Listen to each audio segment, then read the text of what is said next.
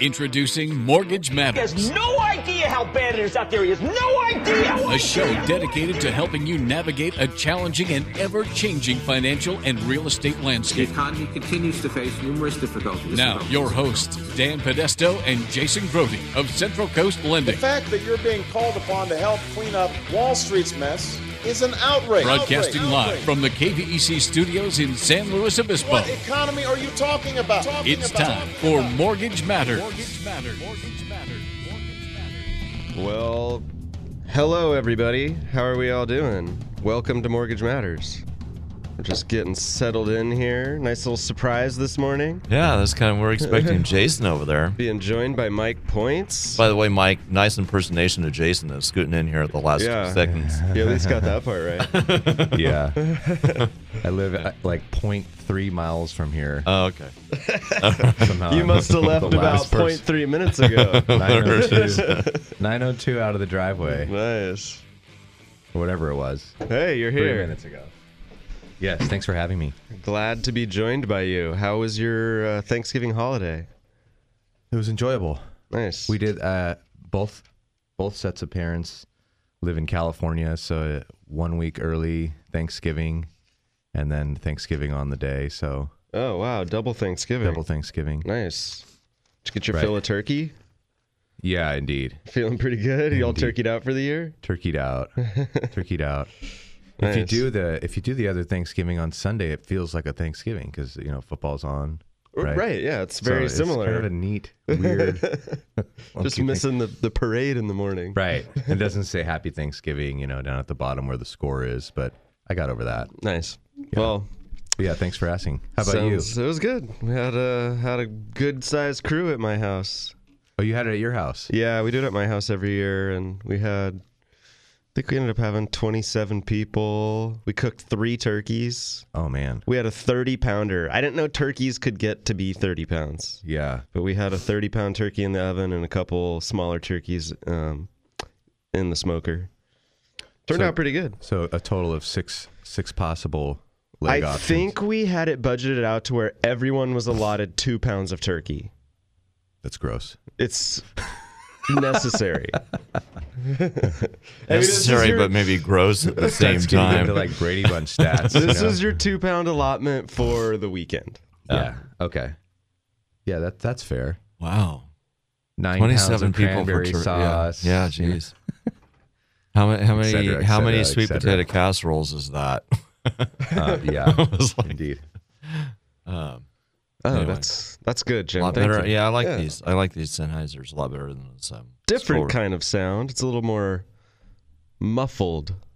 Yeah. Maybe I'm talking about my headphones, folks. Yeah. For those of you curious what we're talking about, it's headphones. Dan was We've having got- Dan was having a headphone crisis over there. That's why you didn't hear me for the first couple of seconds. That as Moments. I've enjoyed my own personal headphones for the last couple of years. Yeah.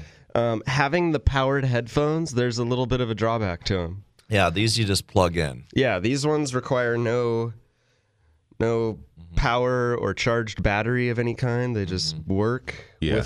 with a plug into the audio jack. Those require some kind of noise canceling feature that requires battery charging. I just rescued these from the old building. Everything kind of got tossed over there, and I was like, no, I'm gonna have extra headphones for my co-host here. There we go. There it is. It's still Always Cyber prepared. Monday week. Oh, it is? Yeah. Oh, because that officially ends on Sunday? Yeah. Okay. Now it's Cyber Monday week. Cyber Monday week. Yeah. Did you buy anything online yet? Oh yeah. Oh yeah. Oh, yeah. It's coming every day now. Same here. Our The house is UPS kinda out of dude's like, control. "Hey Mike, this one looks cool. Is this like a TV? What's this?" You know what's sad is I actually bought a book that I forgot that I had bought already. Oh, you And serious? it's like, what is? Oh yeah, I did buy that Yep. on the online. It's neat though. Every day I get home at different times. I'm not like a 9 to 5 guy. Pretty much every day from now until Christmas, there'll be a package there. Yeah. You can even gift wrap them now for like $1 more. You just like press a button. It's almost gross that like it's ripping away Christmas. Something about yeah. It's Like the Grinch. very Amazon efficient. is It's the Grinch. efficient Christmas. Yeah. Remember all that was, you're taught about. It's the thought that counts. It's the, Correct. put in the time, make a card. Yeah. Make your uneven wrapping. It shows your personality. Yeah. It's great. No, all that's gone. I got this downtown in downtown St. Louis. I parked. I walked through all the busyness. Yeah, well, paid. Dan's kids might be still at the point too where the box is just as cool as the present. Yeah, definitely. So Definitely. the box is like, like next year, a couple of years. No, Dad, the box. It's so last year. Yeah. Man, Oh my why God. are we buying them toys? What are we doing? It was like All right, I got to make a little note here. Go home, wrap boxes. there it is. You guys Yeah, get yeah. just what you want this year. Right. Well, yeah, I bet the shipping business is in full swing Oh, it's right now. full swing. I'm personally waiting for UPS or FedEx, one of those guys, to just make our house a hub, because we seem to have Right. a plethora of packages on a daily basis as well. That's crazy. It happens mostly year round at my house, but the frequency is picking up. Or Exactly. It's Exactly. pretty insane. I was actually leaving here the other day, and because we have UPS right down the street from us here on Sacramento, and what are all these extra rental moving vans doing here? I'm thinking Yeah. it's the extra deliveries, man. It's crazy. It must be crazy for those guys right now. So my uncle just retired this year from UPS. My entire childhood growing up, we'd have Christmas, big family Christmas, and we would always have to wait on Christmas Eve. We would do some present opening on Christmas Eve, but we'd always have to wait until 11 or these ridiculous late hours for kids, especially to stay up that late, until my uncle was able to get off of work. And sometimes we'd get the call at about 11 p.m. It's not happening anytime soon. Yeah. He would work these crazy hours during the Christmas time, especially right up the day or two before Christmas. Yeah. I mean, those guys, they just work so hard this time of year. I mean, they work hard all the time, but Yeah. this time of year especially, it's pretty crazy. Yeah. Sure. So crazy. those guys, yeah. And you're starting to get to the time of the year, where certain people that work hard most of the year don't have a lot of work, right? There's a couple people this time of year Yeah. that just start to Different okay. businesses kind of, some boom during the holidays and some slow down. Like our business, for example, is one that tends Certainly. to start to slow down around this time of year. Certainly. Not a lot of people are eager to move or have people, walk through their house for a showing or something like that during the holiday time. Right. You've got all your personal effects and that out. All your family presents are starting to pile up around the tree, and it's just not the right time for most families Right. to be transacting real estate. So Yeah, we if you- do see seasonal slowdown. If you're a builder, and you've been thinking about, what do I do with this mortgage? And I just don't have time to get in and see, guys like us at Central Coast Lending. We're still here. It's just, I think it's a good time to maybe reset what you're going to do next year too. Yeah. We've talked about this before. This is the time of year where you've got basically a month to figure out what you want to do if you're self-employed with regards to purchasing assets, making your balance sheet and your profit and loss statement change. And, that can also change how you can apply for a mortgage what you can afford on paper. Yeah, it is a big time of year to do that year-end financial planning. I know a lot of people start to seek guidance from CPAs right now, figure out what they need to do as far as paying taxes, Right. getting any estimated payments in, planning for those big expenses that might need to be purchased in this tax year versus next tax year. Different kind of strategies that are discussed at this time of year. Yeah. And it's important to, like you mentioned, always consider what you might be doing in the next calendar year where that tax return is going to be an important piece. And refinancing a mortgage or buying new real estate with financing, we're going to be looking at those tax returns. So keep that in mind if that is on your horizon for 2017. Yeah, if you're a person, when we say, can you show us your last two paychecks, and chuckles and says paycheck, this is the time of year to be careful with how you finish, because you really do. It really can impact you. Something as small as a $10,000 purchase spread out over 12 months that you would have taken as income is now $1,000 that we could have helped you borrow against. Right. Yeah. And that's That's, on average, it's at about a 45% debt to income ratio. So that's $450 more you could have borrowed. Yeah. Well, Dan, you and I know that's the difference between almost $100,000 in house. That's a lot of purchasing power. That's two sides of the city now. You're on one side from another, Different sides of the tracks. Yeah. Yeah, it is. It can make a big difference in what you can afford. And around here, that extra 50 or 100 grand does make a big difference in what you're getting. Something that was a rental for 30 years that needs a lot of TLC to get it back into living shape for a family versus something that's move-in ready. That's what that amount of money or purchasing power can mean to you. Yeah. So, all those decisions shouldn't be taken lightly. They should be carefully weighed and weigh out the pros and cons of paying more or less taxes this year versus what it can help you qualify for in the form of a real estate loan the next year. Yeah. So, and we're always there. Usually it's not just a one-on-one with you and your CPA. Usually they need some assistance from us on the mortgage qualification side. So it can be a great three-way conversation to help meet all your goals. Your financial cabinet. Yep, exactly. Hate to bring up that word. Fill in the cabinet. Yeah. Hey, I think that was a nice little intro. That was good. Talked a little holidays, starting to shift gears here into the Amazon's the Grinch. Purpose of the show. Yeah, darn you, Amazon. Retailers hate them, huh? Hate's not the word. Hey, we've got a lot of great news. It was a busy week. We had an employment report. We had some, lots of newsy stuff. We were off last week, so lots of stuff to catch up on. And like always, we're live here today. So if you would like to participate in today's show, we'd love to hear from you. Give us a call live in the studio, 543-8830, 543-8830. Or if you're out of area, you can call us at 800-549-5832, 800-549-KVEC. We're going to take a quick break here, and we'll be right back with more Mortgage Matters. Mortgage Matters with hosts Dan and Jason will be right back. Join the conversation by calling 543-8830 or 800-549-5832. We're the mortgage experts on the Central Coast. Central Coast Lending, Central Coast Lending. When you buy or refinance a home, just call 543-LOAN. Just call 543-LOAN. Just call 543-LOAN. We're the mortgage experts on the Central Coast. Central Coast Lending. Central Coast Lending is locally owned and operated with locations in Paso Robles, Morro Bay, Atascadero, San Luis Obispo, and Arroyo Grande. For those of us who live here on the Central Coast, we know this is a unique place to have a home. And for over 30 years, Patterson Realty has been a vital part of San Luis Obispo County.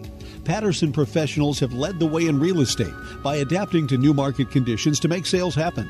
What they offer is the quality of their people, agents working just for you. Get the experts at Patterson Realty on your side. Experience the Patterson difference. Call 544-8662 or online at pattersonrealty.com. Through 7 presidential administrations, bull and bear markets, and unprecedented change, Blakesley & Blakesley has been here helping residents of the Central Coast reach their financial goals. So if you need retirement advice beyond Social Security, want to roll over an old 401k, or simply seek guidance through an important financial decision, visit Blakesley & Blakesley in San Luis Obispo, Paso Robles, and Santa Maria. Blakesley & Blakesley for the service you deserve and the advice you trust. Member FINRA and SIPC. Welcome back. You're listening to Mortgage Matters with hosts Dan and Jason from Central Coast Lending. If you want to join the conversation, call the show at 543-8830 or 800-549-5832. Now, here's Dan and Jason.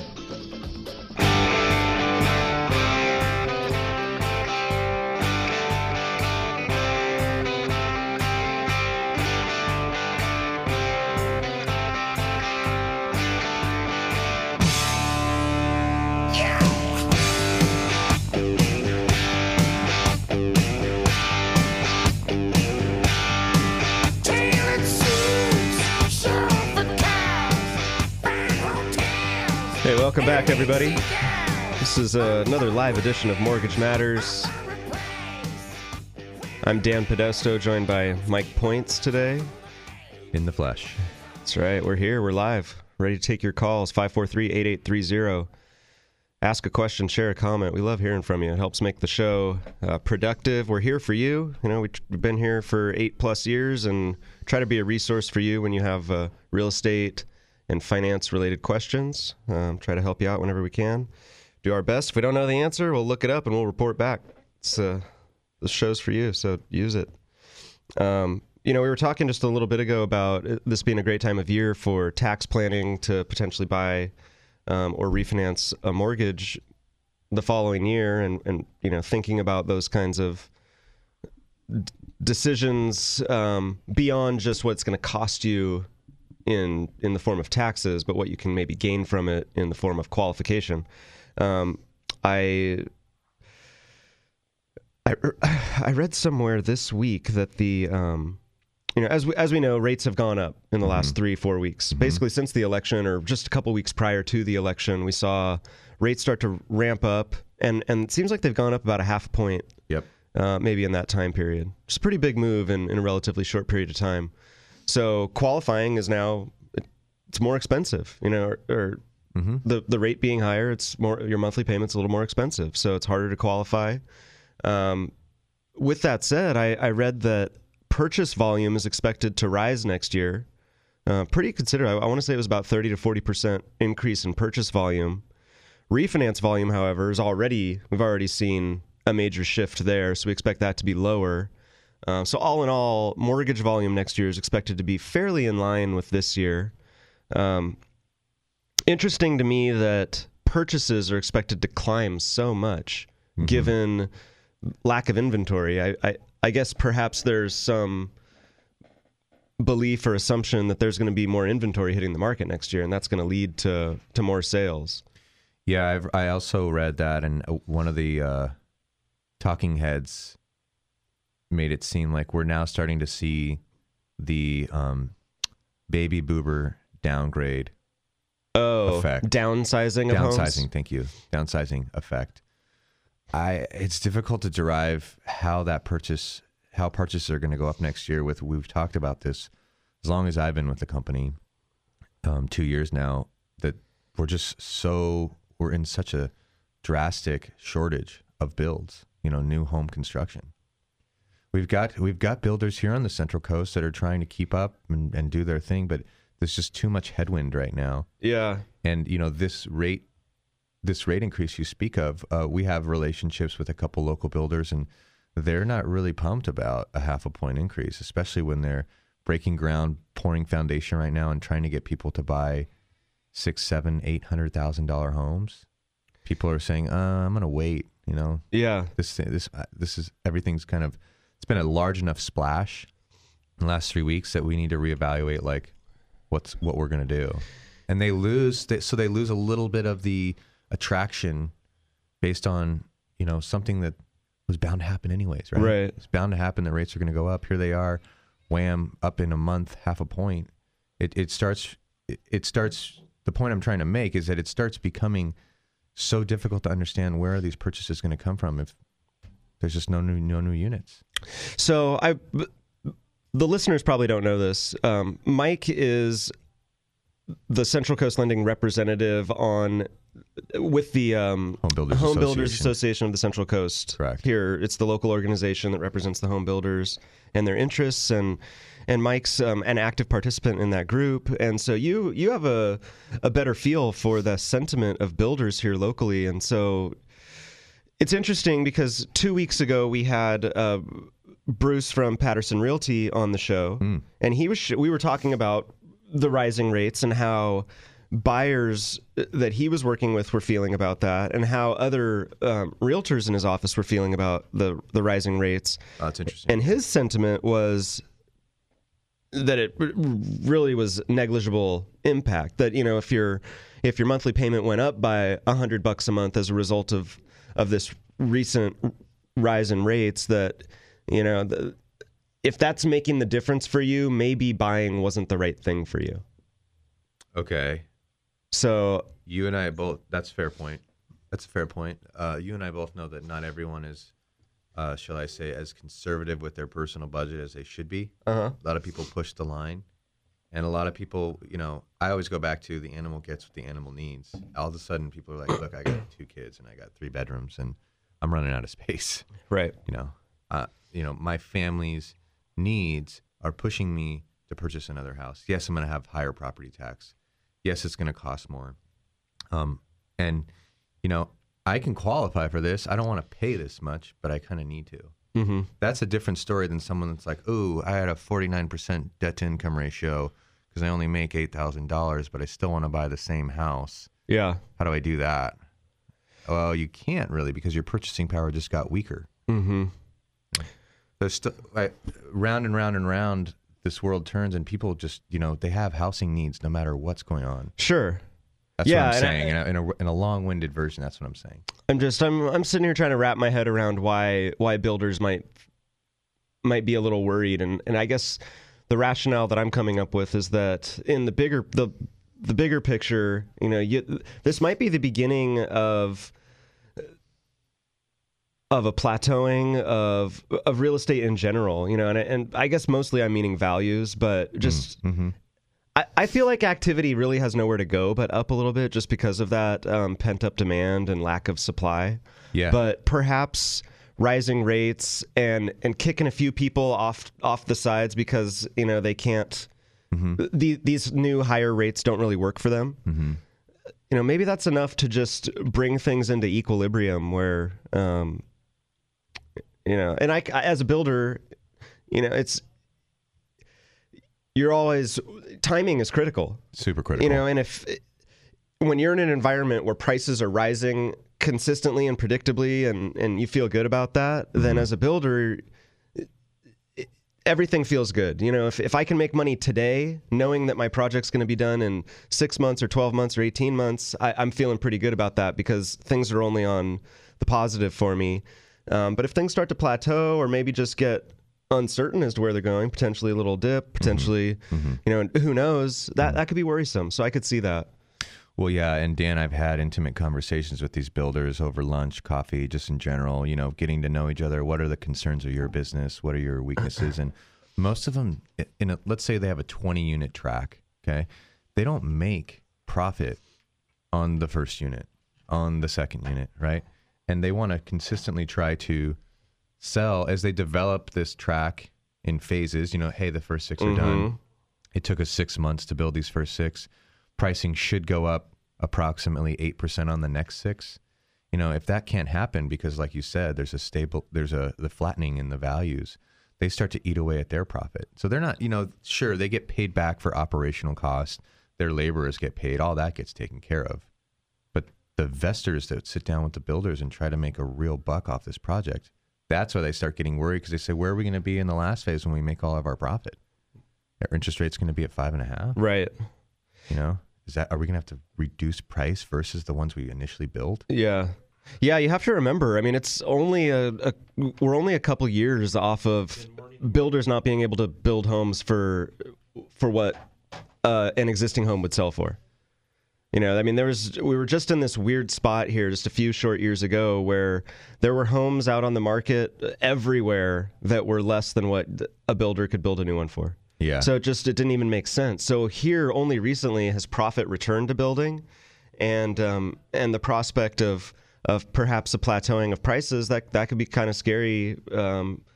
Next 18 months or so for builders. Yeah, we're looking to get just to kind of fill in for our listeners. We're looking to get one of these builders on the show in January, not to unveil their books, but just talk about what those concerns are, why they're so affected. With all this demand, you'd think, oh, just go build, but it's not that easy. Not just because of profit, things like city controls and government gets in the way. Yeah, the ability to get land, it's not easy. We had the topography here on the Central Coast is funky. Yeah, you got the ocean and the hills. You got to build between those. Yeah. Those things make building expensive. Yeah. And the planning and the reports and the studies and all the stuff. Yeah. I just got back from Vegas, and it's so flat there that if you put a marble down, it wouldn't roll. Right. And you could just build for days. I wonder how many geologic surveys are having to be done on residential lots out in Las Vegas. Right. Worrying about the next earthquake. Right. I doubt there's much of that. Right. Here, well, let's kind of throw some numbers at you that will help with this story that we're telling right now. Construction spending, we got a reading on that. It rose 0.5% in October. So there's still, positive movement in construction. We know there's lots of demand. We see it here locally. We hear the stories regionally and nationally. Any one of our loan officers in the company will tell you that they've got 10 or more pre-qualified buyers just waiting for the right house to pop up. And so that's where we're at. So there's definitely demand out there. And so we're still seeing money move into construction. And like I said earlier, it's predicted that purchases will rise about 30 to 40% next year over year. Also, just a little more color amazing there for you. I've heard anecdotally that the investor money, the all-cash buyer, that's really not a big section of the market. I don't have a percentage of sales or anything like that for you today, but I've just heard that the feeling is that those all-cash purchases aren't as much of a presence as they were a few years ago when they were making up a third or more of sales. Now they're lower than that. Yeah, which is a slash in the plus column for these new young buyers. Definitely. They were getting just deflated. Yeah. Oh my God, we lost our dream house. I mean, all things being equal, a seller would rather deal with the all-cash offer than the financed offer. There's just less that can go wrong in that all-cash financing. More so than not, yep. So I get it, but it is great news to hear that that segment of buyer has backed off a little bit, and it leaves the door open for those people who do need financing and who have been trying to win in a bid for a house and just haven't had that success yet. And another valid if I may, Dan, another valid population within this statistic of more purchases next year, people that bought in 2012, 13, as the market started coming back up, that have just been making their simple payment. They've probably refinanced once, maybe twice. Yeah. They've got some decent equity right now that they could transfer into that move up home. Mm-hmm. Yeah, it's interesting. We're already seeing that from some. That's going to create a sale for them. They got to sell their house and buy their house. Yeah, we know someone that just recently did that, right? I mean, it's really neat being in this business because you get introduced to a client, and especially in particular talking about that first time home buyer, young family type of buyer, and you see them and they're in and they're excited and scared and it's overwhelming to buy that first house, but they do it. It's a relief. They're done. They're in. They love it. Now their house is appreciating and they're really realizing the financial benefits and just that pride of ownership. And then they come back to you and, we help them save some money, or they have that equity, like you're saying, that they can roll into the move up house. And it's really neat to see a home buyer in their buying life cycle progress. Yeah. It's really a cool thing. And we get to see it all the time. Yeah. And develop these, personal relationships with our clients over time as they grow and their family changes, and you see it all happen before your eyes. It's a pretty cool thing. And we're seeing that with people who did just buy homes 2, 3, 4 years ago, already looking at that move up. In fact, last night at my wife's holiday party, couple that we helped buy a home in Atascadero with a USDA loan a couple years ago, talking about, we need a bigger house. We need something that can accommodate a bigger workshop for my husband. He's, got more toys now, and we got more pets now, and we need more room. And so, that's a perfect example of what we see all the time. Yeah. And it's happening out there. We have a file right now that called on Tuesday, called into the office, listens to the show, avid listener. And, he's on the fence right now of doing what we've talked about in the past, a home style renovation loan versus, gosh, is this worth it? Should I just leave my neighborhood, uproot myself from my neighborhood and get another house, take the equity with me? And so that's all part of this statistic you threw out, more purchases. Mm-hmm. Here we had a reading for October pending home sales. These are sales that are in contract but not yet closed, so it's a sign of future business. It's a leading indicator. Existing home sales rose very slightly, only 0.1% in October. And this is a I think this is a month-over-month reading. So that's actually not surprising. October's the beginning of fall, end of summer. It's the time when purchases, real estate transactions start to slow down a little bit. So that's not a surprising reading. Nothing alarming there. As far as I can see. We had a reading on home prices. We had the S&P Case-Shiller Home Price Index.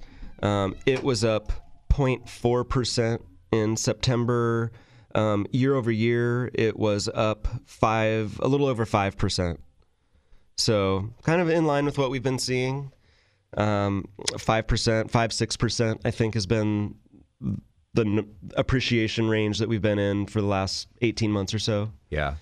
Here locally, we saw some data. This was September, so I think I've been hanging on to this article for a little bit. And it looks mint condition. It sits on the desk, just waiting to be read. This is for San Luis Obispo County. Median home price in September was up 6.1%, up to $525,000 was the median price in September in the county. And home sales were up ever so slightly year over year. So, kind of a similar story we're seeing statewide, nationally. All seems to be trending the same way, that appreciation's still there. 5, 6, 7% range. Units sold slightly higher, I think, everywhere. Just still kind of waiting on supply to catch up. Yeah. That's the story. That's where we're at.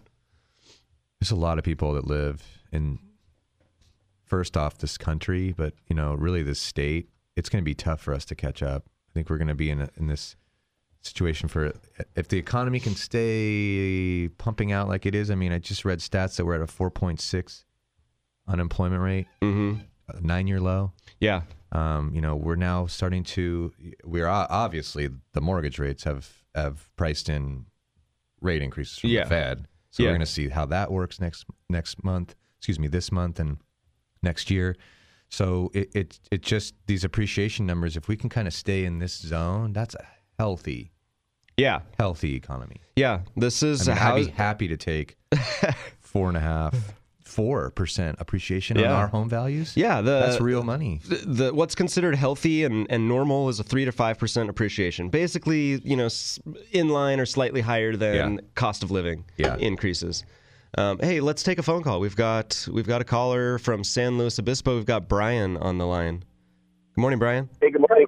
Good morning. Just a question. It might be more of a tax question, but I've been listening to you here for a couple minutes, and you guys were talking about that cash buyer, which I'm in the position to be. And the issue at hand is it's a raw land deal, and the guy has had it for many years, so he's concerned about the appreciation and the tax consequences with that, as opposed to just passing it down to his heirs and letting them deal with it. Where I'm trying to say, and I thought there was something on the books, so to speak, that if the owner carries back for a few years, then that nullifies any tax consequences. It's like a 3-year deal, maybe. Are you guys familiar with that at all? No, I am not. I can't say that I'm familiar with that. Yeah, and you probably already know this, Brian, but the immediate benefit to him is it'd be what's called an installment purchase agreement, where the payments that you'd give him, interest payments, or if you want to do principal and interest payments, would be all that's taxable. So if he, so it weakens the blow over a period of time. I don't think I could speak intelligently about if that carryback holds for 36 months. Yeah, that's definitely a tax question. The only thing that I'm familiar with on those types of situations is when there's an actual a property that then the person lives in for 2 years, and that can eliminate some kind of investment gain tax up to $250,000 or something like that. As far as carrying a loan, I do not know. I don't even try to pretend like I do. Since we're talking about taxes, what is the size of the property in acres? Yeah, it's a commercial unit. It's about a half acre down in San Luis. Okay. Yeah, sorry, Brian. That's a tough one outside for us. of our comfort zone here. I think that's definitely something for a CPA. Yeah. I've got to call into the guy. So, Okay. All right. Well, thanks a lot. All right. Thanks for the call, calling. Brian. Appreciate you listening and calling. Yeah, that's interesting. That'd be interesting to find out. I'm Outside the curious bailiwick. Yeah, I might just throw out a question to my tax guy as well to figure that one out. So we've shared a little bit of the housing data that's come out and just kind of the feel for what's going on here, and then you started to talk about employment, which I think is a great place to go, but we should probably take a commercial break here first, then we'll dive into that employment report that came out yesterday and discuss that a little bit and what that might mean for the markets. We will be right back with more Mortgage Matters.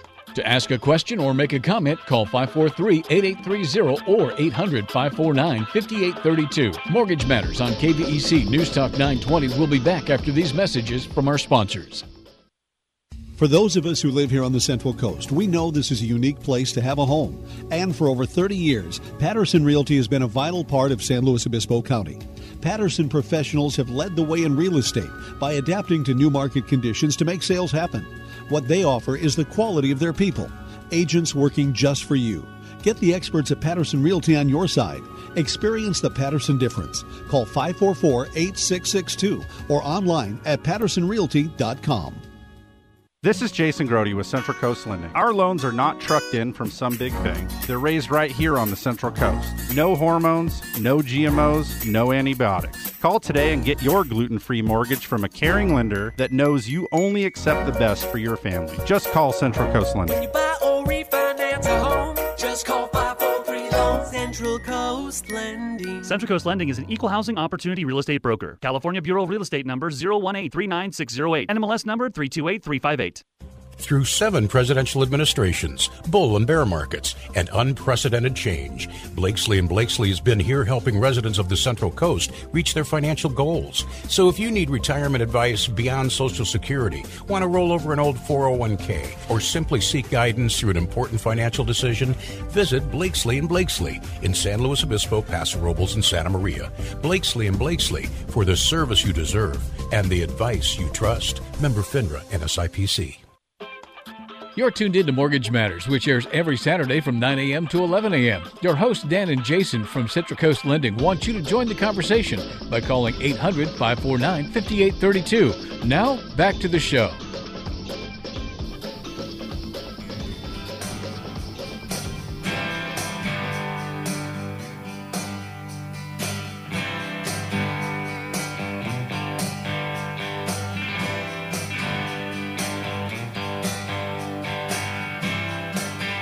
There's a black man with a black cat living in a black neighborhood. He's got an interstate running through his front yard. You know, he thinks he's got it so good. And there's a woman in the kitchen. Welcome back, everybody.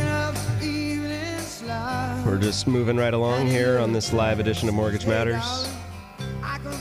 We got stumped by a caller already. Yeah, that was a good one. That kind of morning. Good question, Brian. Appreciate the call. Anyone else out there who has a question or comment for us, we'd love to hear from you. 543-8830, 543-8830. We're just going to keep on going until we hear from you. Talk about jobs. Yeah, let's do it. That was a pretty, I'm going to say, awesome report. That was an awesome report on Friday. Felt good. Here's the headlines, right? We added 178,000 jobs in November, which is strong, not great, not bad, better than the last few months we've had, not as great as some recent months that we've also had. So yeah, but just kind of right in the middle, I'd say, is solid. That was a solid month of job growth. But the headline number, the 4.6% unemployment rate, that's pretty awesome. I know it doesn't mean a lot to a lot of people. You know, it feels like some contrived number that doesn't tell the actual story, but it's there's some truth there, but yeah. I look at it as a relative number, right?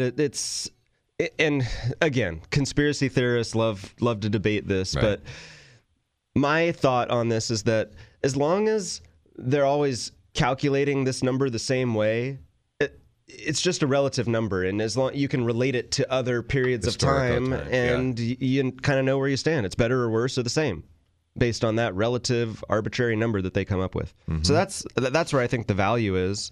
And here we're at 4.6% for the November level, the lowest in 9 years. Last time we saw an unemployment number that low was August of 2007.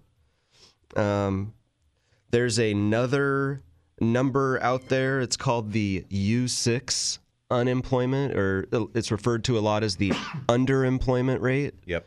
And this is a number including those who have given up looking for work and part-time workers who would like to have full-time jobs. That rate of unemployment or underemployment fell to 9.3%, the lowest reading since April of 2008. So I would say all those numbers are pretty darn good, and I would be absolutely shocked if this month at the Fed meeting they did not raise rates based on A, what the markets have already done in the last 5 weeks. Yeah. B, this unemployment or employment report. And just all the other metrics that they've been looking at, inflation, economic growth, all the other numbers, everything's just continuing to trend positive. Yep. And the markets, I feel like, have spoken already, and it's an inevitable rate hike that we're going to have this month. Certainly. That's where I'm at. That's how I feel about this. I think we should run the tapes from last year when you and I did the show. Please don't. Please when don't. you and I did the end of the You know year what? show. We might be saved on some of our predictions only by the activity that's occurred in the last 4, 5, 6 weeks. Because, I know one of my predictions was rates will be higher. Yeah. And in fact, I think with this recent run-up in rates, we're probably just back to where we started this year.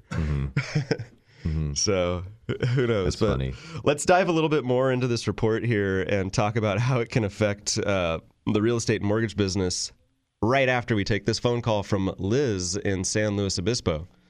Morning, Liz. Good morning. How are you? Doing great. How about you? Good. Enjoying your show this morning. Oh, thank you. You have a question for us? I do have a question. My husband and I own a home that's paid for in Oxnard as tenants in common with a 90-10 split in ownership. My mom currently lives in San Luis, and when she passes away, I'm wondering if there's any way if I buy my siblings out of this house in San Luis, I can transfer her low tax base to my house in Oxnard. Oof. You guys are tricky with the tax questions today. Yeah. Are you, I know this is never a good thing to ask a woman her age, but are you of an age that would allow you for that one-time tax transfer, which I believe is 55 years of age? Oh, I am. I'm 57. Okay. So, great. We've established that you have that eligibility. Whether or not you can transfer it from this home that you would inherit and buy out siblings to another home you already own, gosh, I just don't know. We have Tom Bordonaro on the show once a year, usually right around March or April every year. And I know we've talked about this. I don't know if that specific scenarios come up.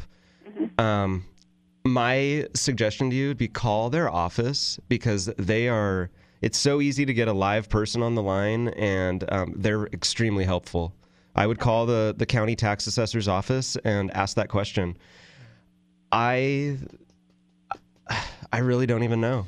Yeah, and Liz, part of what Dan, I think that's a great suggestion, Dan. There's a couple different ways to get transfer tax basis when you're coming into the county or leaving the county. It's different in every county.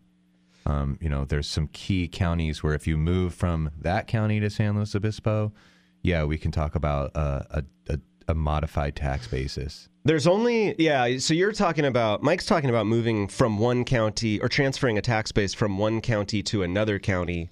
That's only allowed in 7 of the 58 counties in California. But correct me if I'm wrong, but Liz, you're talking about 2 properties that both are in San Luis Obispo County. Oh no, Oxnard. It's in Oxnard. It's just the Ventura County for Oxnard. Oh. So she's not. That may be the hang up there. I don't believe Santa Barbara County allows them to be transferred. Actually, in Ventura County. Ventura County. Yeah. For Oxnard. I don't think. I remember we looked up these 7 counties a few years back, and I believe that it was just the major metros that allowed for this transfer. It was like, L.A. County, San Diego County. It was like Sacramento, the Bay Area, L.A., and San Diego were the only areas that would allow you to transfer across county lines. Okay. So that, I think, might be your hang-up. It might, because parts of Thousand Oaks are in L.A. County and parts are in Ventura County. So they might, because of the fact that part of Thousand Oaks is in Ventura County. Yeah. Or Los Angeles County. We're a ways, Oxnard's a ways from Thousand Oaks. Yeah, but they're all in the same county. Okay. So yeah, I think at the end of the day we can sit here and try to think our way through it. But I think the best thing to do, Liz, is to call the county tax assessor and ask that question. I suspect that you're ultimately gonna find that you're not able to do that because of you're crossing county lines. Right. But Okay. I appreciate the information and the lead on which direction to go. Sure. Sorry, we can't be more help, Liz, but we do appreciate you listening and calling. You bet. Thanks a lot. All right. Bye-bye. Couple tough ones this morning. Yeah. Wow. I think that's 2 at bats and nobody on base. Yeah, we're unfortunately. Luckily, calling. baseball and radio are long games. Yeah. Okay. I don't know. It could be because of the spillover for Thousand Oaks into Los Angeles County. They kind of have the same rules, but I don't know. Yeah, I think as I think about this a little bit more, that crossing county lines is the problem in that scenario. I recall that being a question that we discussed here on the radio, and I looked it up. I think we even wrote an article for the website. So I'm sitting here trying to see if I can find it on our own website about those counties. Yeah, I've got them here. It's Contra Costa County, Alameda, Inyo, Kern County, Los Angeles County, Marin County, Modoc County, Orange, Riverside, San Diego, San Mateo, and Santa Clara. That's more than the 7 that I thought. Well, this is the 12 that 12 quote unquote qualify out and of so 58. Do those counties allow you to transfer an out of county tax base into that county, or would they let you? Due to Proposition 90, which is an amendment to the Prop 13 that everyone refers to with county tax, that allows inter-county transfers with your tax basis if you are over 55 Over years 55.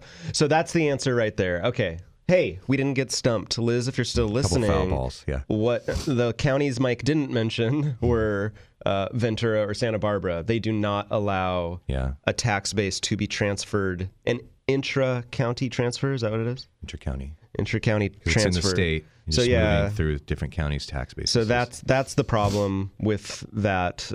Otherwise, if the 2 properties were in county, it sounds like you would be able to do that. Yeah, but Liz, it's still a very good conversation to have with an accountant, because there's certain things that go on. You could have your property taxes is a reoccurring tax, sure, and that's going to increase your payment. But the way that county assesses the property, how the supplemental tax is going to work when you take over ownership. Maybe if you're looking to sell it soon but not right away, there's a different in cost basis. That's a perfect conversation to have with an accountant, and I wish we had one on the show right now. But all those things warrant. Don't just say, "Oh, it's not it's too bad." Ventura County is not one that transfers, and stop the conversation. Continue it with a professional that'll tell you all the pros and cons of this. Yeah, it's a great question, though. It's really something that I don't think a lot of people are aware of, that they even have that ability to transfer a property tax, and that's a big part of the expense of owning real estate anymore, especially here in California. I mean, when you buy a home for $500, what did I say the median price was in September? $525. When you buy that median priced home here in the county, your property taxes are about $500 a month. Mm-hmm. That's huge. That's a significant portion of your monthly payment. Mm-hmm. So if you have an ability to transfer in some lower tax base, certainly that's worth your time. Incredible. That's an incredible financial opportunity, and it's allowed for persons who are 55 and older, or people who are severely and permanently disabled. There's some rules around it around this transfer. So we talked about transferring from other counties. I know there's some rules about timing as well. So there's some things to consider if you're someone who can do that. I see. The replacement property must be purchased or newly constructed within 2 years, either before or after the sale of the original property. So there's the other part of Liz's question. She already owns the other property she wants to transfer the tax base to. So if they've owned that property more than 2 years, then it wouldn't be eligible for being the replacement property. That's the other thing. So there's two components here, and she's striking out on both. One is the across county line transfer, and the other is, and I don't know this for sure. I don't know how long she's owned her home in in Oxnard, but in order to be the property that the tax base is transferred to, you can't have owned that property for more than 2 years, before or after, or it has to be within 2 years. Anyway, I think we're making the point, right? Yeah. Okay. Good question. Rules. Good question. Lots of rules out there. Lots of rules, but there's some cool stuff that if you just know about it, you can save yourself some money. It's important stuff. So before we started having Liz on the air and chatting with her, we were just wrapping up the beauty of our new unemployment rate. Yeah. And 4.6%. Yeah. A nice rate. Kind of two stories intertwining now. Our first story we talked about, or at least the first topic, was purchases in 2017 going up, purchase loans, purchase transactions. And report here within Bankrate says that we saw a lot of the jobs go into the construction arena, and also switching from classic retail into warehouse business to support our online retailers now. So two very, just like we had talked about the whole show, it's kind of sticking together with what's important right now is being able to ramp up and build and to process these online orders. That's where we're seeing most of these jobs being filled. Yeah, it's does it feel like good jobs? Does it feel like good jobs? Like these are good jobs, not just flipping burgers and. Certainly, stuff in housing is typically head of household type of stuff. The question is it skilled labor? I don't know. I don't know. I don't know what happens in these warehouses. What I can say is that both those industries, if they're going to be ramping up, these are 40-hour-a-week jobs. These are not part-time jobs. These are full-fledged. People are working as much as they can. All right, we're getting all kinds of finger gestures from Jim here. That means not the middle, not that one, not that rude one. But what it means is we're going to get forced out here in just a few seconds to the top of the hour break. We do have another hour for you. We've got a lot more news on the desk here, and we'd love to hear more questions from you. Maybe we can actually answer one on the air while you're still here. Give us two more. Yeah, give us a couple more shots. So after this break, we'd love to hear from you. Ask a question, share a comment. You can call us at 543-8830, 543-8830. Also want to remind you that during the week, Central Coast Lending's open. We're here through the holidays and years beyond. Give us a call at the office if you have any mortgage-related needs. Just call 543-LOAN. Just call 543-LOAN. Someone's there Monday through Friday to answer your questions. We'll be right back with more Mortgage Matters.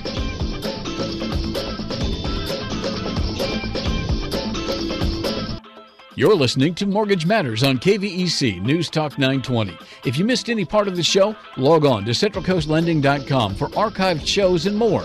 Now, back to your hosts, Dan and Jason from Central Coast Lending. Oh, there's no place like home for the holidays, 'cause no matter how far away you roam,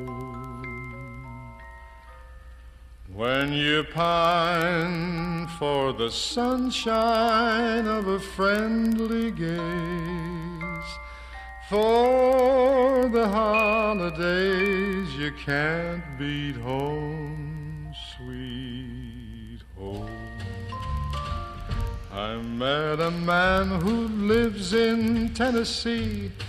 He was heading for Pennsylvania and some homemade pumpkin pie. From This is like the Perry Como roll. Oh, yeah.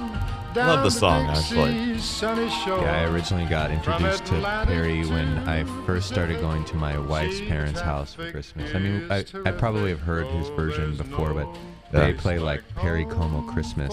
Yeah, it's awesome. At their house. It fits, you know. We talk about homes and houses and everything. And home for the holidays. There we are. If you've worked hard enough, purchased a home, you know, you make that thing throughout the year your own, you know. It's not every time you get to the yard or, you know, touch up what you're trying to do, but like we were talking about at the break, Dan, there's certain things in life that you get a window and you're like, I'm going to make this home better. Yeah. I just completed an exterior paint job with one of our local painters in the HBA, and I added some architectural work to the front of the house. And, you know, last year when it was Christmas time, I was like, oh, putting up the lights, like this is hassle. This year I'm like, I'm putting up some lights. Yeah. I'm gonna showcase this. I love that stuff. Yeah, I like doing it. It's pretty fun. I had this realization prior to Thanksgiving, you know, as I'm doing my last minute fixes to the home to make it as showy as it can be, you know, before all the relatives come over, that there's never, in spite of how hard we try, there's never going to be a time where our homes are 100% perfect the way we want them. No. There's always something to be done. Well, I mean, they're not living, breathing things, but they kind of are. You know? They are. They're always changing. Well, and perhaps it's just the occupants that are always changing and always wanting something different. That's correct. You know, that too. Damn brand new faucet, all that stuff, you know, all this brand new stuff. Yeah. Like wave your hands into your bathroom sink and it comes on automatically. You don't actually have to go to the, you know, exert yourself and actually turn the faucet on. Right. You know? Yeah. All that exertion of turning on faucets. I know. Up, down. No. You just like run your hands under the sensor now. I will not be burdened with such a thing. No. Come on, faucet. Turning on a faucet. That's peasant work. No. Jeez. Yeah.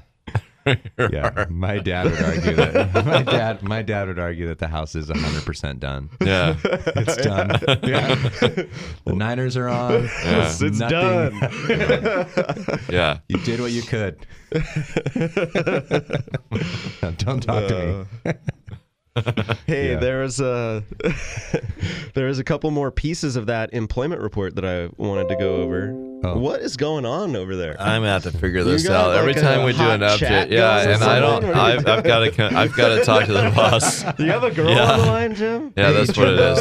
That's what it is. Jimbo. Yeah, no, I don't have access to like turning off the notifications in this machine. So yeah. Well, I feel notified. Yeah, Pepper and I are gonna have to sit down on Monday and figure that one out. All right. Yeah. Well, back to this unemployment report or employment report, whichever side of the glass you're on. Let's see. There was something that gets talked about a lot is that participation rate. And the participation rate is down to 62.7%. It's at a low for, you know, I guess the recent 10 or 15 year period. I've long had this question since participation rate's been on my radar as far as this report goes, of how many of those people that are falling out of the labor pool are falling out due to retirement, or just maybe disability or simply not needing to work. And I'm thinking the latter is probably a slim to none, but yeah. And then how many people are falling out because they're discouraged by this? They want to work, but they're discouraged. And I know that U6 unemployment number is supposed to do a better job of telling that story, of the people who want to work but aren't working and getting discouraged. So that's the 9.3% number versus the 4.6 unemployment number.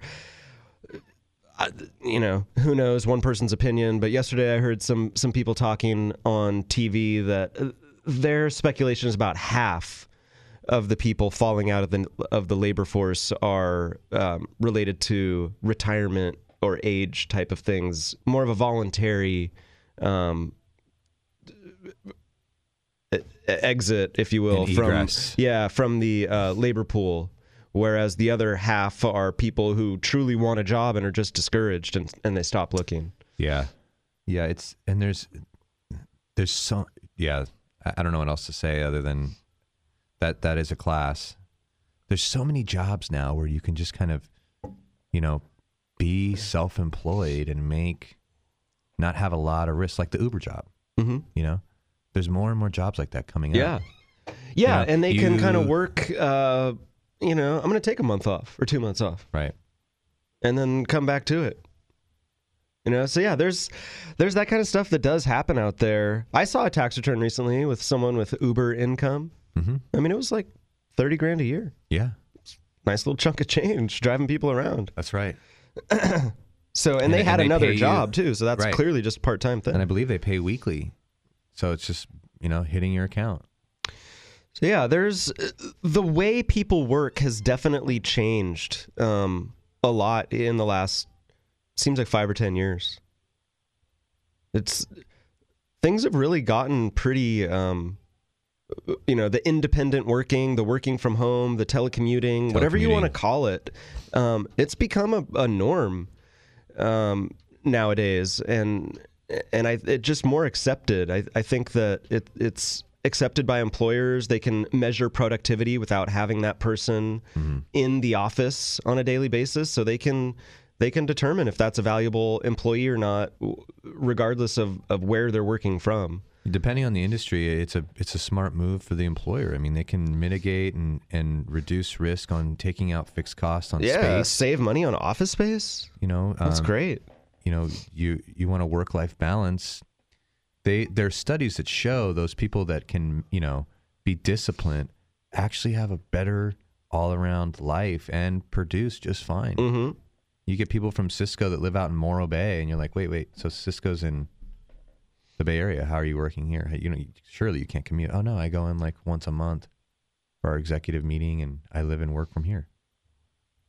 Yeah. And just walk down, get your local coffee, take a break, go back, get your work done, maybe do some laundry.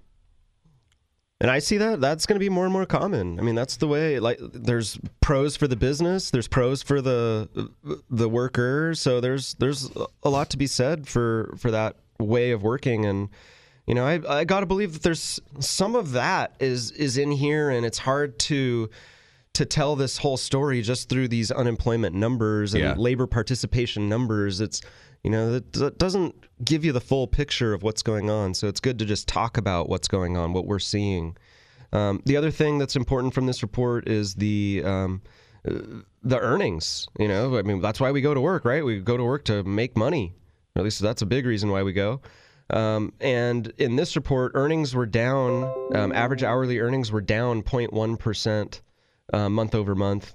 Year over year, earnings were up 2.5%. So that's a nice number. Not at it's a little off the pace that we set last month, which was 2.8% year over year earnings increase. Mm-hmm. But still, it's outpacing inflation ever so slightly. Mm-hmm. So that's good.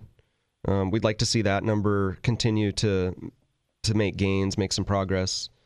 I think that's really the thing, in my personal opinion, holding back this economy from more robust growth is worker earnings being higher. Yeah. I mean, that's been the case for a long time. Well, we're talking about discretionary income, right? Yep. People's costs stay the same. That insurance doesn't go up because you make more money. Your kids' baseball league doesn't go up because you make more money, and all of a sudden you've got a little bit extra sitting around at the end of the month. Mm-hmm. And typically the American hasn't saved, but recently in the last less than 10 years, they've relearned, that extra money is going to go into savings. Yeah. Equity, pay down principal, maybe invest a little bit instead of like, oh, let's go out to eat again. Yeah. There's reports that show that, the average individual is trying to save more and more. Before I entered the job force, the average American saved 1% of what they made. That's crazy. Yeah, that doesn't seem like a lot. That's not a lot. And so, if you give someone a 6% raise, that money is going to help them significantly. But those raises aren't out there. Haven't been. Job they have market's not been. tight Yeah. with regards to dollars. So we're hoping this trend of hourly earnings increases continues and that it gets stronger. That would be that really feels like the last shoe to drop, so to speak, about employment here. I mean, the unemployment rate can't get much lower. It's just not possible. There's a certain level of unemployment always in our country, even in the best of economic times. So 4.6% is about the bottom of the unemployment number. Yeah, if you get academic, it's the next thing to come. Yeah. There's so much. It has to be, right? It has to be. so much demand for work. That now there's got to be competition for the best employees out there. Correct. And the way you compete for those employees to work for your firm is to pay them more than they're currently making, or offer them some kind of incentive, some kind of, my good friend works at LinkedIn, and it's just outstanding. You walk in and it's like, would you like a, egg white omelet? And then you're like, and then there's all these like creature comforts that keep them there, but no real raises. And like, you guys, we need money. I mean, sure, the yogurt parfait was good. It was good. But I liked the fresh squeezed juice. It was great. But what are we going to do about, getting some cash out of the company into our wallets and back into the economy? Well, certainly it creates jobs for those people making the parfaits. Yeah. This thought keeps coming into my mind, as we're having this conversation, and it's popped in enough. It's even in this darn article that I'm reading, and it's about that Carrier. 1,100 jobs, or I don't know. Sting. I've seen reports anywhere from 800 to 1,200 jobs were saved as a result of this deal, and I'm curious. Something about Ford not moving to Mexico. It's production too. Yeah, so there's a couple different deals. Ford supposedly is reverse course, and then Carrier here was the most recent one this week that got all the headlines, where there was a negotiated tax-related deal to keep somewhere around 1,000 jobs in the state of Indiana by this Carrier company, which I guess is a subsidiary of United Technologies, I believe. Don't know the fact on that.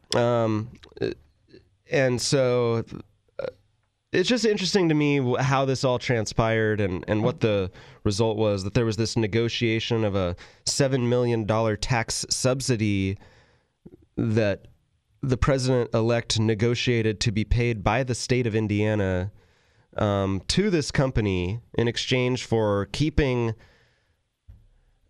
half of the jobs they wanted to move, about 1,000, in the state of Indiana, and they also have to invest some $16 million into their business.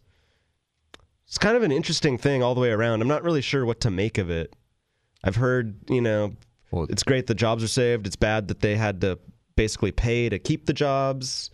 And does that set a bad precedent for other companies that now they're going to come threatening to leave unless they get some kind of tax incentive? Or is this a Band-Aid ahead of some larger tax reform type of thing? It's hard to say right now. Kind of just watching and... Yeah, it's certainly... Well, let's say this. Here's what I'll say. This is what Mike Points thinks. It's really just a good example of how we can convince companies to stay and keep jobs here, to stay on point. There are tax incentives. Yes, the American economy is going to benefit from these jobs, and the government Congress needs to get involved and incentivize them. There's nothing to stop them from moving to Mexico. Look, sure, the moral aspect of it, come on, you're American, stay here. But these companies they have shareholders that say, make a profit or we're taking our equity back. Interesting you say that. So this company that is the parent to Carrier does make a profit. In fact, they made $7.5 billion of profit last year.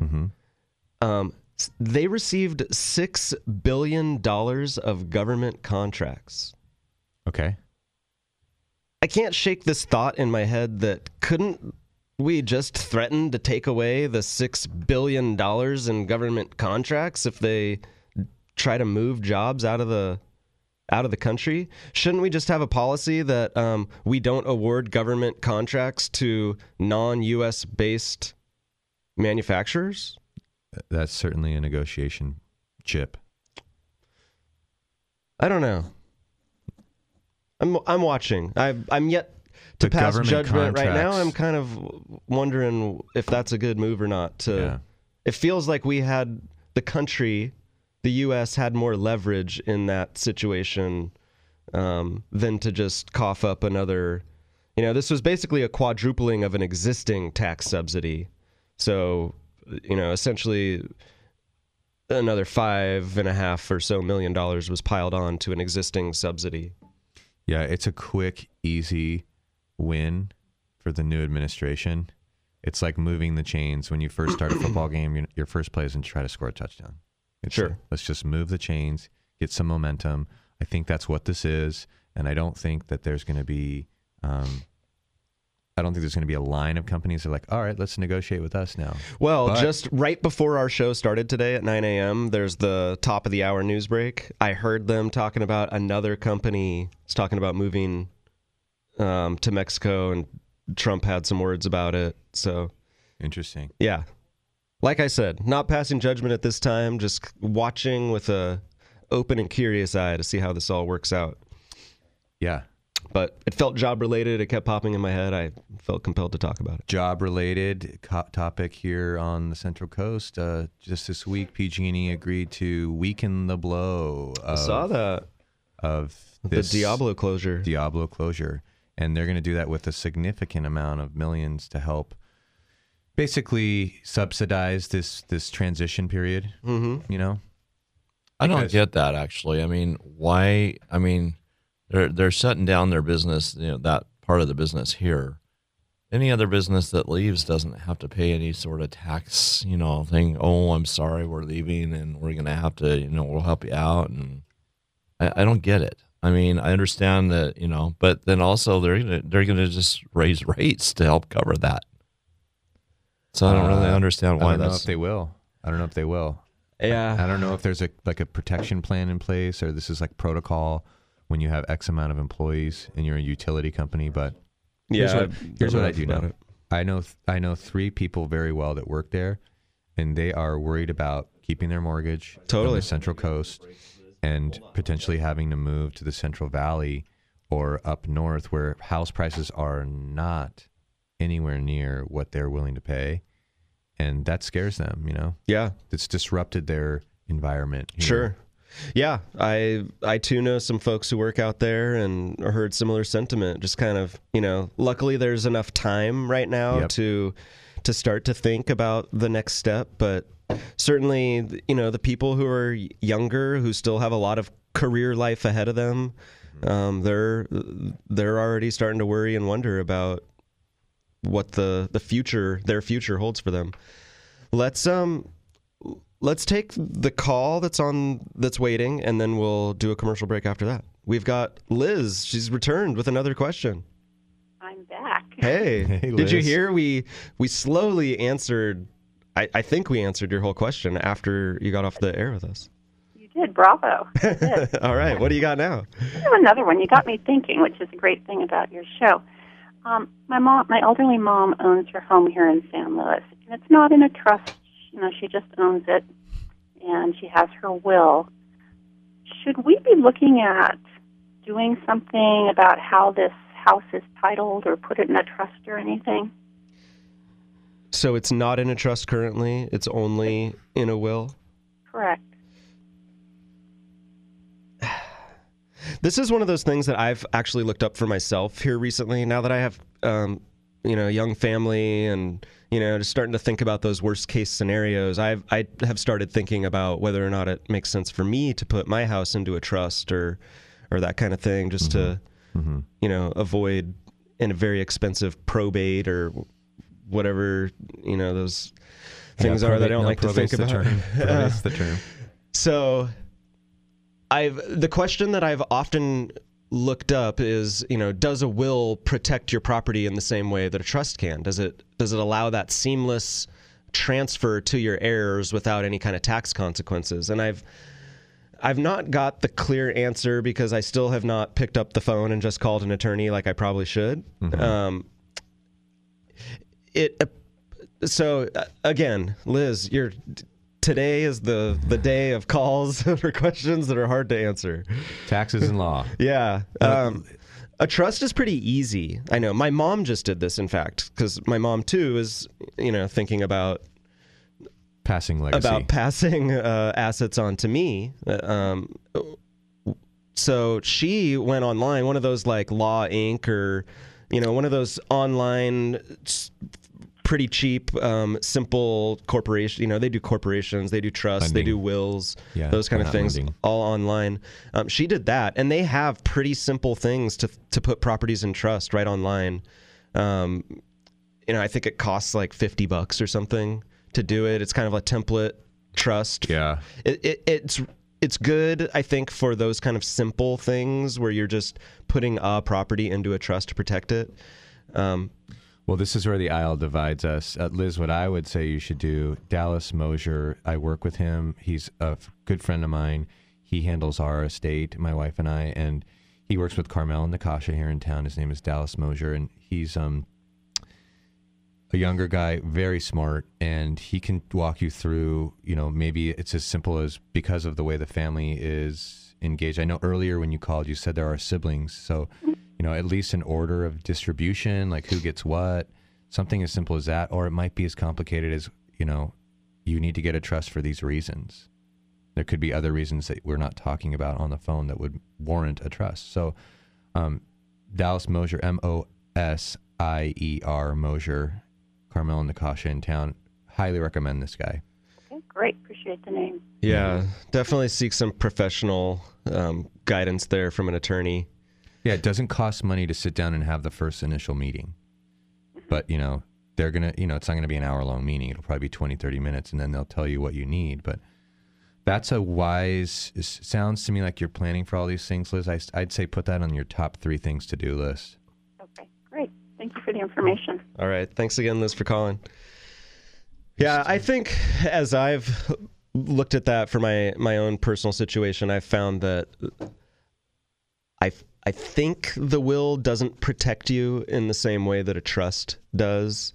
And so the trust is a nice thing to have. And like I said, you can do them pretty simply online, or if you have a more complex situation or just want more of the personal touch, contact a local attorney.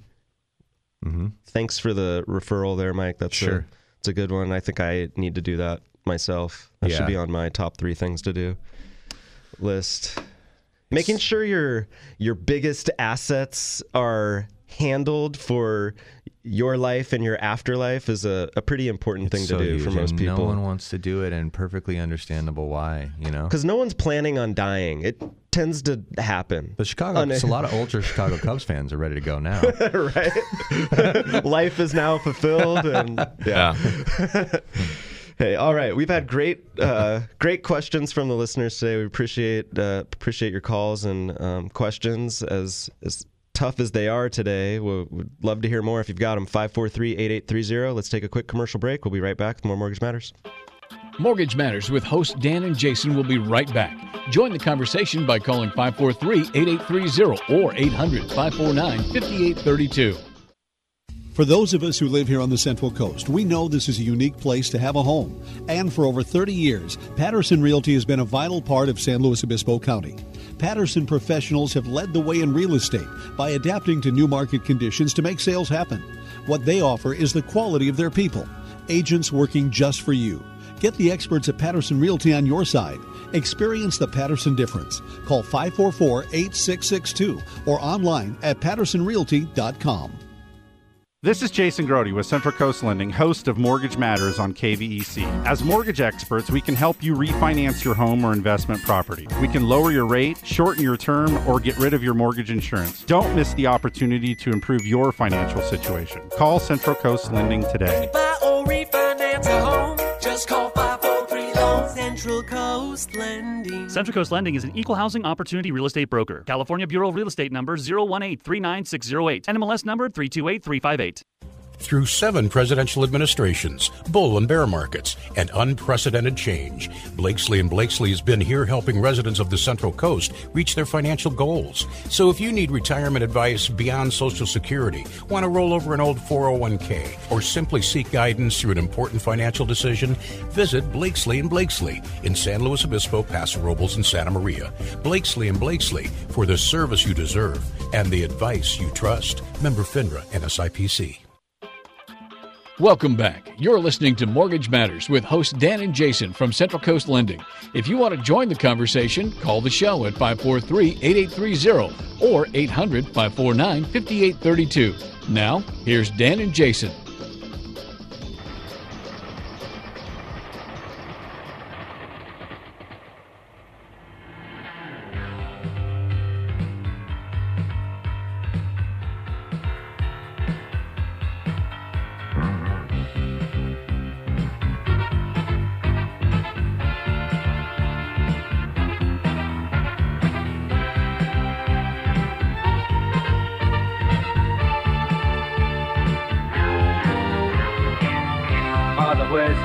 All right, welcome back. We're still here. We're still live. It's still Mortgage Matters. It's the fourth quarter. That's right. We're in the fourth quarter of this edition. We've had great calls so far. I'd love to have more. 543-8830. 543-8830. Squeeze in a question or a comment. I've been absolutely dying to share this story because I get to share it once a year, and it's about inflation. It's the inflation story, the Christmas inflation story. Okay. You're gonna like this one. I think we have a call though that we're gonna get to first. Let's do it. Let's just jump to the phone lines. We've got Rob in Cambria. Good morning, Rob. Morning. How you doing? Doing great. How about you? Good. Hey, I had a comment and a question. I was thinking on the PG&E thing, didn't they not renew their license, and that's why they're moving or they're closing? Yeah, that is the case. But we're just, I guess the question was, any other business that decided they were going to close up shop and move out of the area or close down and just go away, they don't have to, or there's no stink made about them leaving the area and needing to pay some kind of fee or whatever for leaving. Yet here PG&E is negotiating some pretty large settlement. I don't know if a settlement's the right word, but some kind of exit fee to the county. So it's just, I don't know. I don't know that we had any. It's like a kiss on the cheek on the way out the door, but Cool. it's really just to help with what would become a vacuum. Gotcha.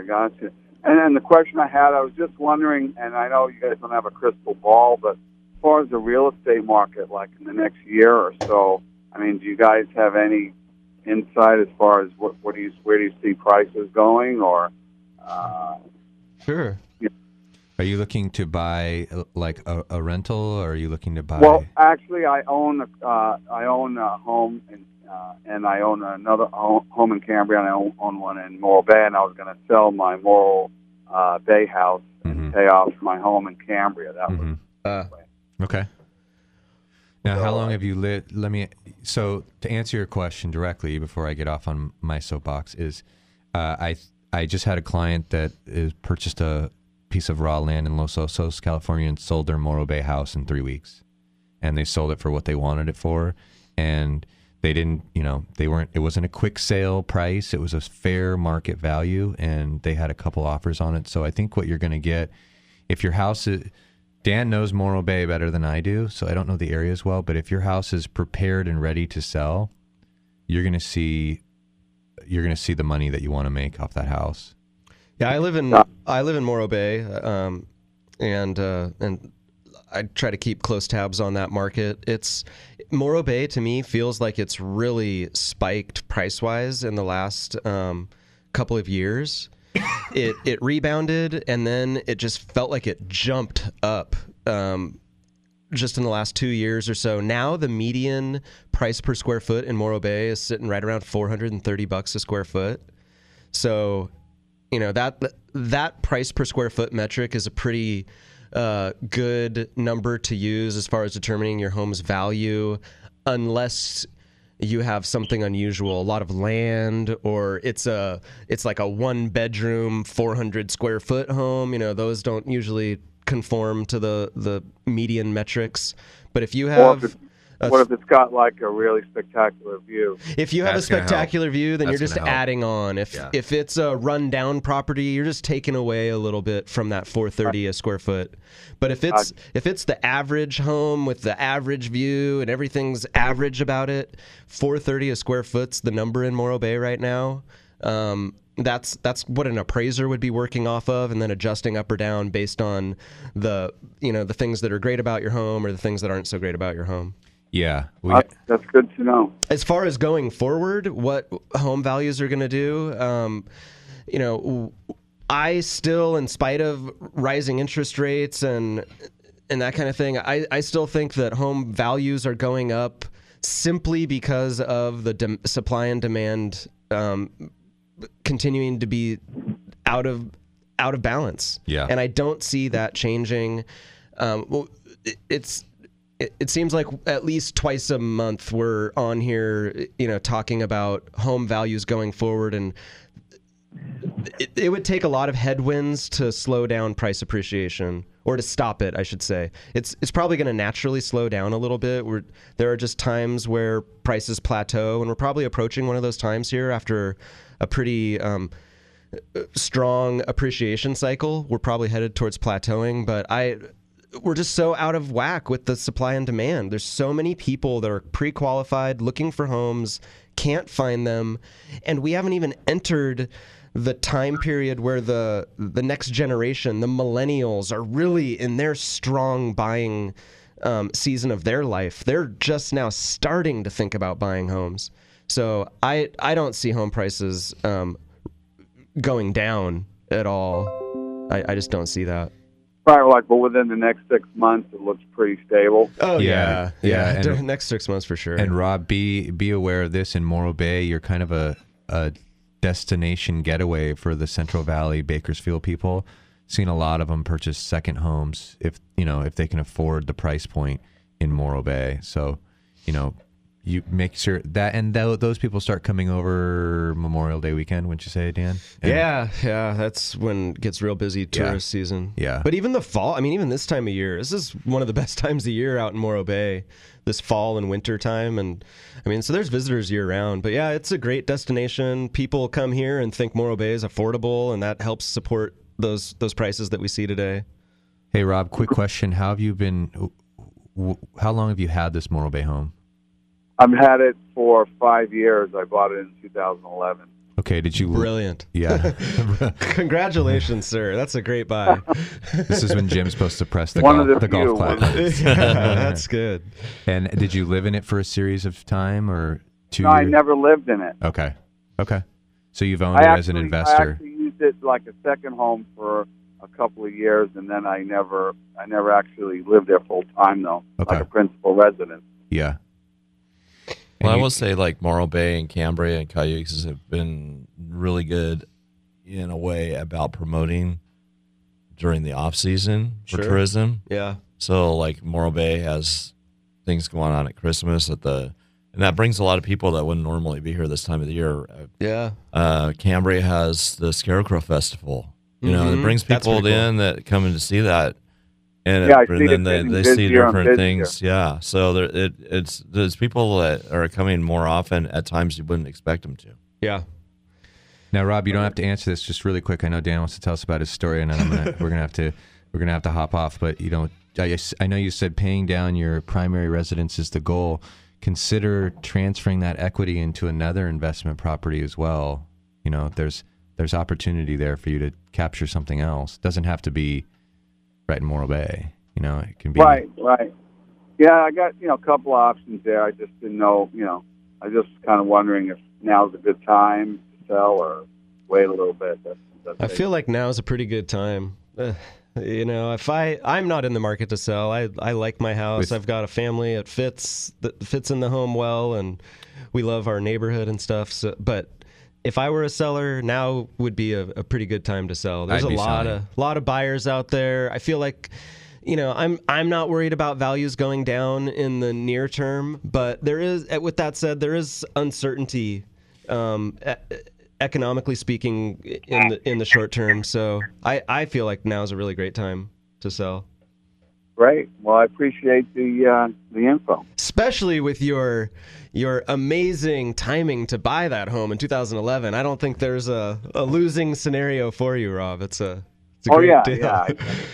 So, all right. Well, hey, we appreciate you listening and calling in. Thanks a lot. Thank you, guys. Appreciate it. All right. Have a great rest of your weekend. So this is my my annual 12 Days of Christmas inflation index. This is a fun one. It only happens this time of year because this is when we start thinking about Christmas.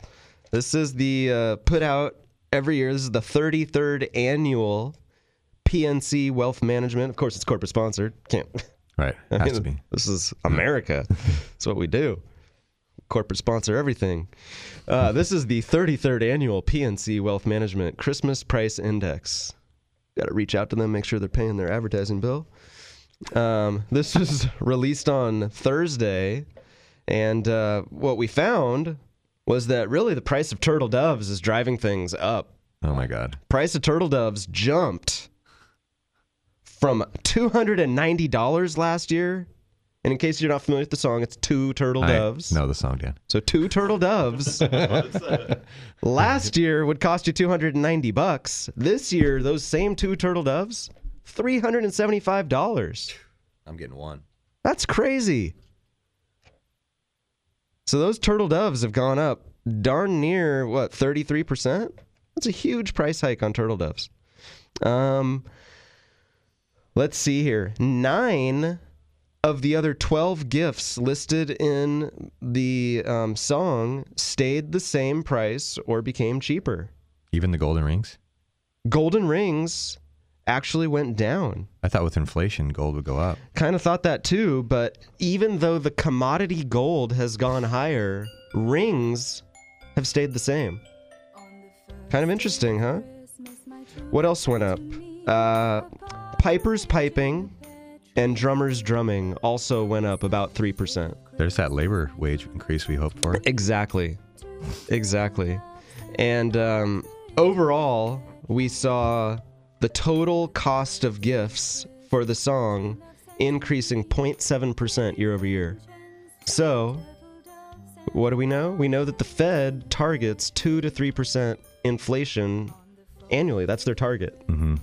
We're obviously well below that. We are. And that's been something that they've mentioned with their at every Fed meeting when they make their decision on rates. They give some kind of feedback on the rationale for their decision. That's right. We hear about inflation. We hear about inflation being under target and a reason for keeping interest rates low. And here we have it proven in the 12 Days of Christmas inflation index. Mm-hmm. Yeah. It's running under target. I think we can throw another log on that fire and get that rate a little higher, don't you think? I think we could. I mean, there's no point in forcing it, but it's below what it needs to be to warrant inflation scares. Turtle doves. Who would have known? I should have purchased turtle doves. Should have bought them last year. Rob, sell your turtle doves. I was thinking about it. Now is a great time to sell real estate and turtle doves. Yeah. I mean, I don't know that turtle doves can keep up this kind of appreciation. Basically, what you've done is reminded me that I need to go Christmas shopping for Erica. Yeah. She into turtle doves? She's into turtle doves. I was just amazed about how fast I could find 12 Days of Christmas. Yeah, that was good. Yeah. All right. Yeah. Well, that was nice. Thank you, Dan. Yeah. That makes for a very Merry Christmas. A good start to our month here. Yeah. As the holidays roll in. All right, we got to take the last break of the show here. It's time. It's 10:45. We do have time when we come back for another call. If you have a question or a comment, we'd love to hear from you. 543-8830. Last break of the show. We'll be right back with more Mortgage Matters. Mortgage Matters with hosts Dan and Jason will be right back. Join the conversation by calling 543-8830 or 800-549-5832. This is Jason Grody with Central Coast Lending. I see you at our kids' Little League games. I bump into you at the grocery store, and it's always fun when we pass each other at farmers market. I'm not a national bank or a faceless website. I'm a local lender, accountable, competitive, and ready to help. Call Central Coast Lending today. When you buy or refinance a home, just call 543 Loan. Central Coast Lending. Central Coast Lending is an equal housing opportunity real estate broker. California Bureau of Real Estate number 018-39608. NMLS number 328358. For those of us who live here on the Central Coast, we know this is a unique place to have a home. And for over 30 years, Patterson Realty has been a vital part of San Luis Obispo County. Patterson professionals have led the way in real estate by adapting to new market conditions to make sales happen. What they offer is the quality of their people, agents working just for you. Get the experts at Patterson Realty on your side. Experience the Patterson difference. Call 544-8662 or online at pattersonrealty.com.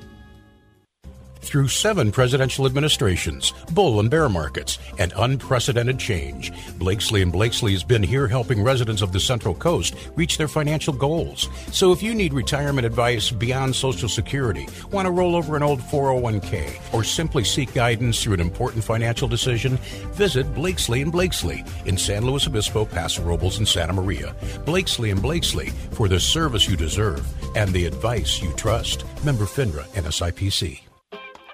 You're tuned in to Mortgage Matters, which airs every Saturday from 9 a.m. to 11 a.m. Your hosts, Dan and Jason from Central Coast Lending, want you to join the conversation by calling 800-549-5832. Now, back to the show.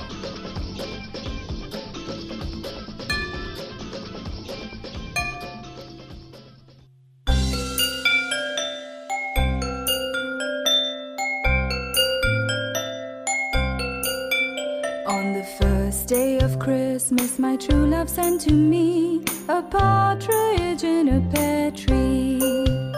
On the second day of Christmas, my true love sent to me 2 turtle doves and a partridge in a pear tree. On the third day of Christmas, my true love sent to me 3 French hens, 2 turtle doves and a partridge in a pear tree. All right, welcome back. You know it's true love if you're getting the turtle doves. That's right. These things are expensive. All right, we've got just no stocking stuffers this year. Yeah. I splurged on the turtle doves. Yeah. 5 golden rings, though. That might be kind of cool, too, though. Yeah. I think that's what's coming. I mean, yeah, there it is. 5. There we go. There it is. That'd be kind of pricey, probably. Not as much as you might think. Yeah. Okay. All right. Well, I think we pretty much covered the news this show. We did a good job. We're rolling up the carpet. Yeah. All right. Time to go. See you. No. Leave early. Class dismissed. Wait a minute. We have 11 minutes. Wait. No.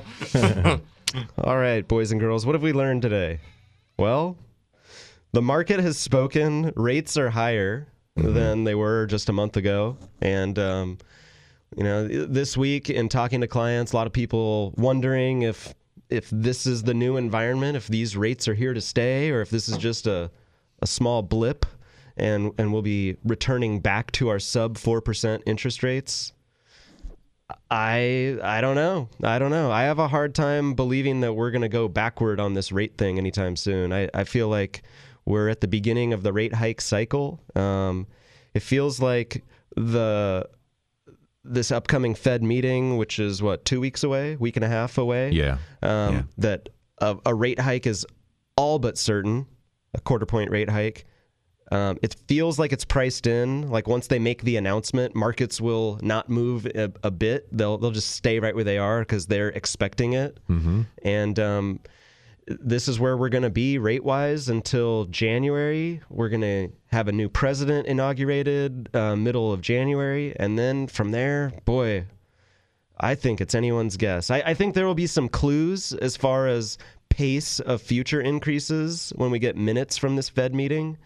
And this is one of those 4 meetings a year where there will be a press conference immediately following the Fed decision. So we'll have some pretty immediate feedback that will hopefully give us clues about where rates are going in 2017. But, I still think, I don't want to be alarmist here. I still think we're in for the slow, steady rate increases. There's not going to be any drastic change in policy is my thoughts here, although, things could change faster.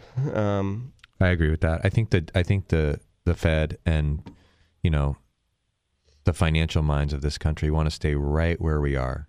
A nice, healthy unemployment rate, a good home appreciation rate, a fair.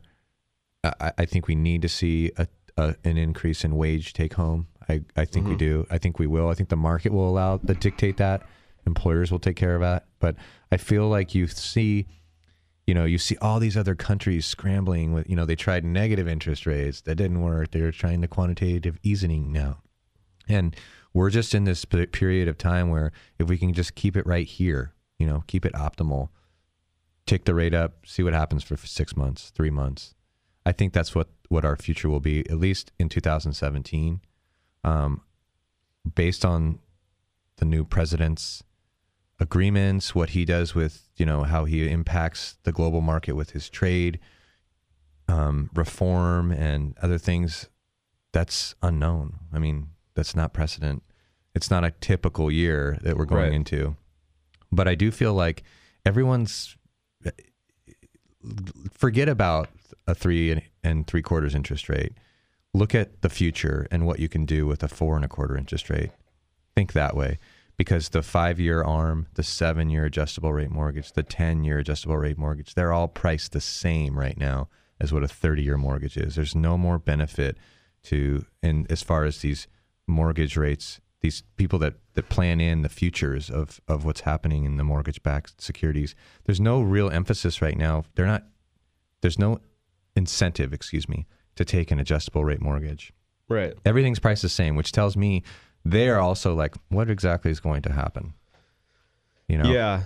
You've got this flattening of the yield curve where there is not a great benefit to do a shorter term fixed rate mortgage at this time. You can save an 1/8 or 1/4 in rate, but that lack of that risk? Full security for the term of the loan is not worth that small savings, at least at this time. I feel like in the last 3-4 years, we've written maybe 10 adjustable mortgages, and that feels like I'm overstating it. Yeah. So it's not a lot. That may change going forward if we see rates continue to rise and we start to see more spread on the different instruments where a 5-year actually does mean real monthly savings on a payment versus a 30-year mortgage, then that can be an option, a real option for home buyers and owners. But right now, it's just not there.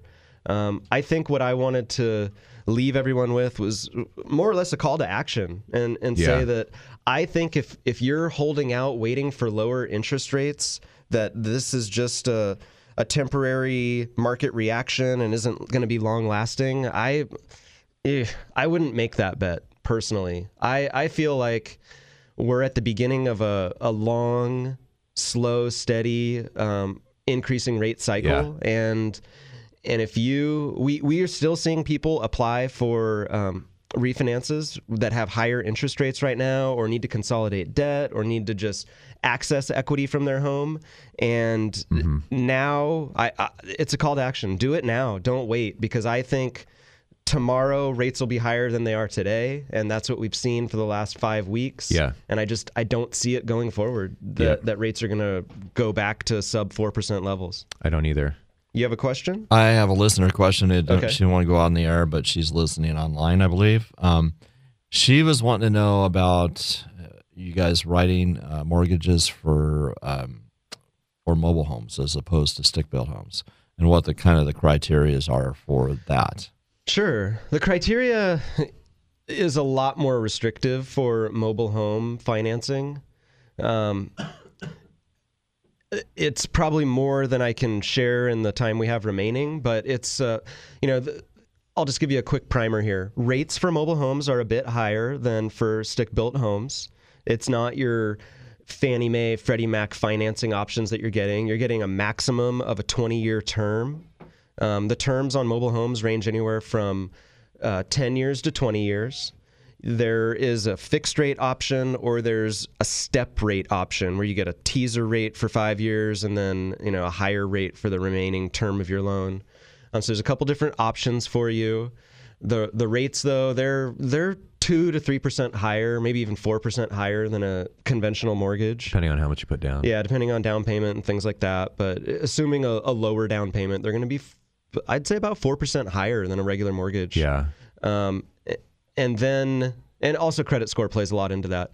But debt to income ratios, pretty conservative on a mobile home. It's about, our guidelines say 45%, but what we've seen get funded. Yeah, what I see actually get through, I'd say 35 to 40% is more where you need to be debt to income ratio wise. And the other big factor is credit. The credit criteria is more restrictive. And it's all kind of surprising to me. I feel like that defies logic a little bit, that I would think a mobile home would be easier to qualify for, but that's just not the case. Yeah. The credit standards, I think you need at least a 660 credit score. Some instances require a higher score, 700 or 720. But 660 is the bottom that you can be. And then there's also some criteria about major derogatories and stuff like that. So if it's something you're interested in, we do those loans, and feel free to give us a call. And we have folks who specialize just in mobile home lending. So with that said, we've only got a couple more minutes here. Maybe you should give out your phone number so that you can call for that mobile home loan. That's a great idea, Jim. We are available throughout the week. We have 4 offices throughout the county. We're located in San Luis Obispo, Morro Bay, Atascadero, and Paso Robles. One number rings all 4 offices. It's easy to remember. There's even a song that goes with it. If you're looking to just call 543-LOAN. Refinance or purchase, just give us a call at 543-LOAN. It's 543-5626. You can find us on the web at centralcoastlending.com. We've got mortgage calculators. We've got an online loan application, which is the greatest way to start the loan. We get all of the information that we need to have a productive conversation on our initial meeting. And we can even give you a list of documents that you can provide at that initial meeting. And I mean, we can have you pre-qualified within our first hour of knowing each other. So it's an easy process. We try to remove all the stuff all the hurdles. We try to shield you from all of those and just keep it easy for you. We take all the bumps out of the road for you, so to speak, in this mortgage process, which is still pretty complex behind the scenes. But we control that process and make it easy for you, the client, to buy a home or refinance an existing loan.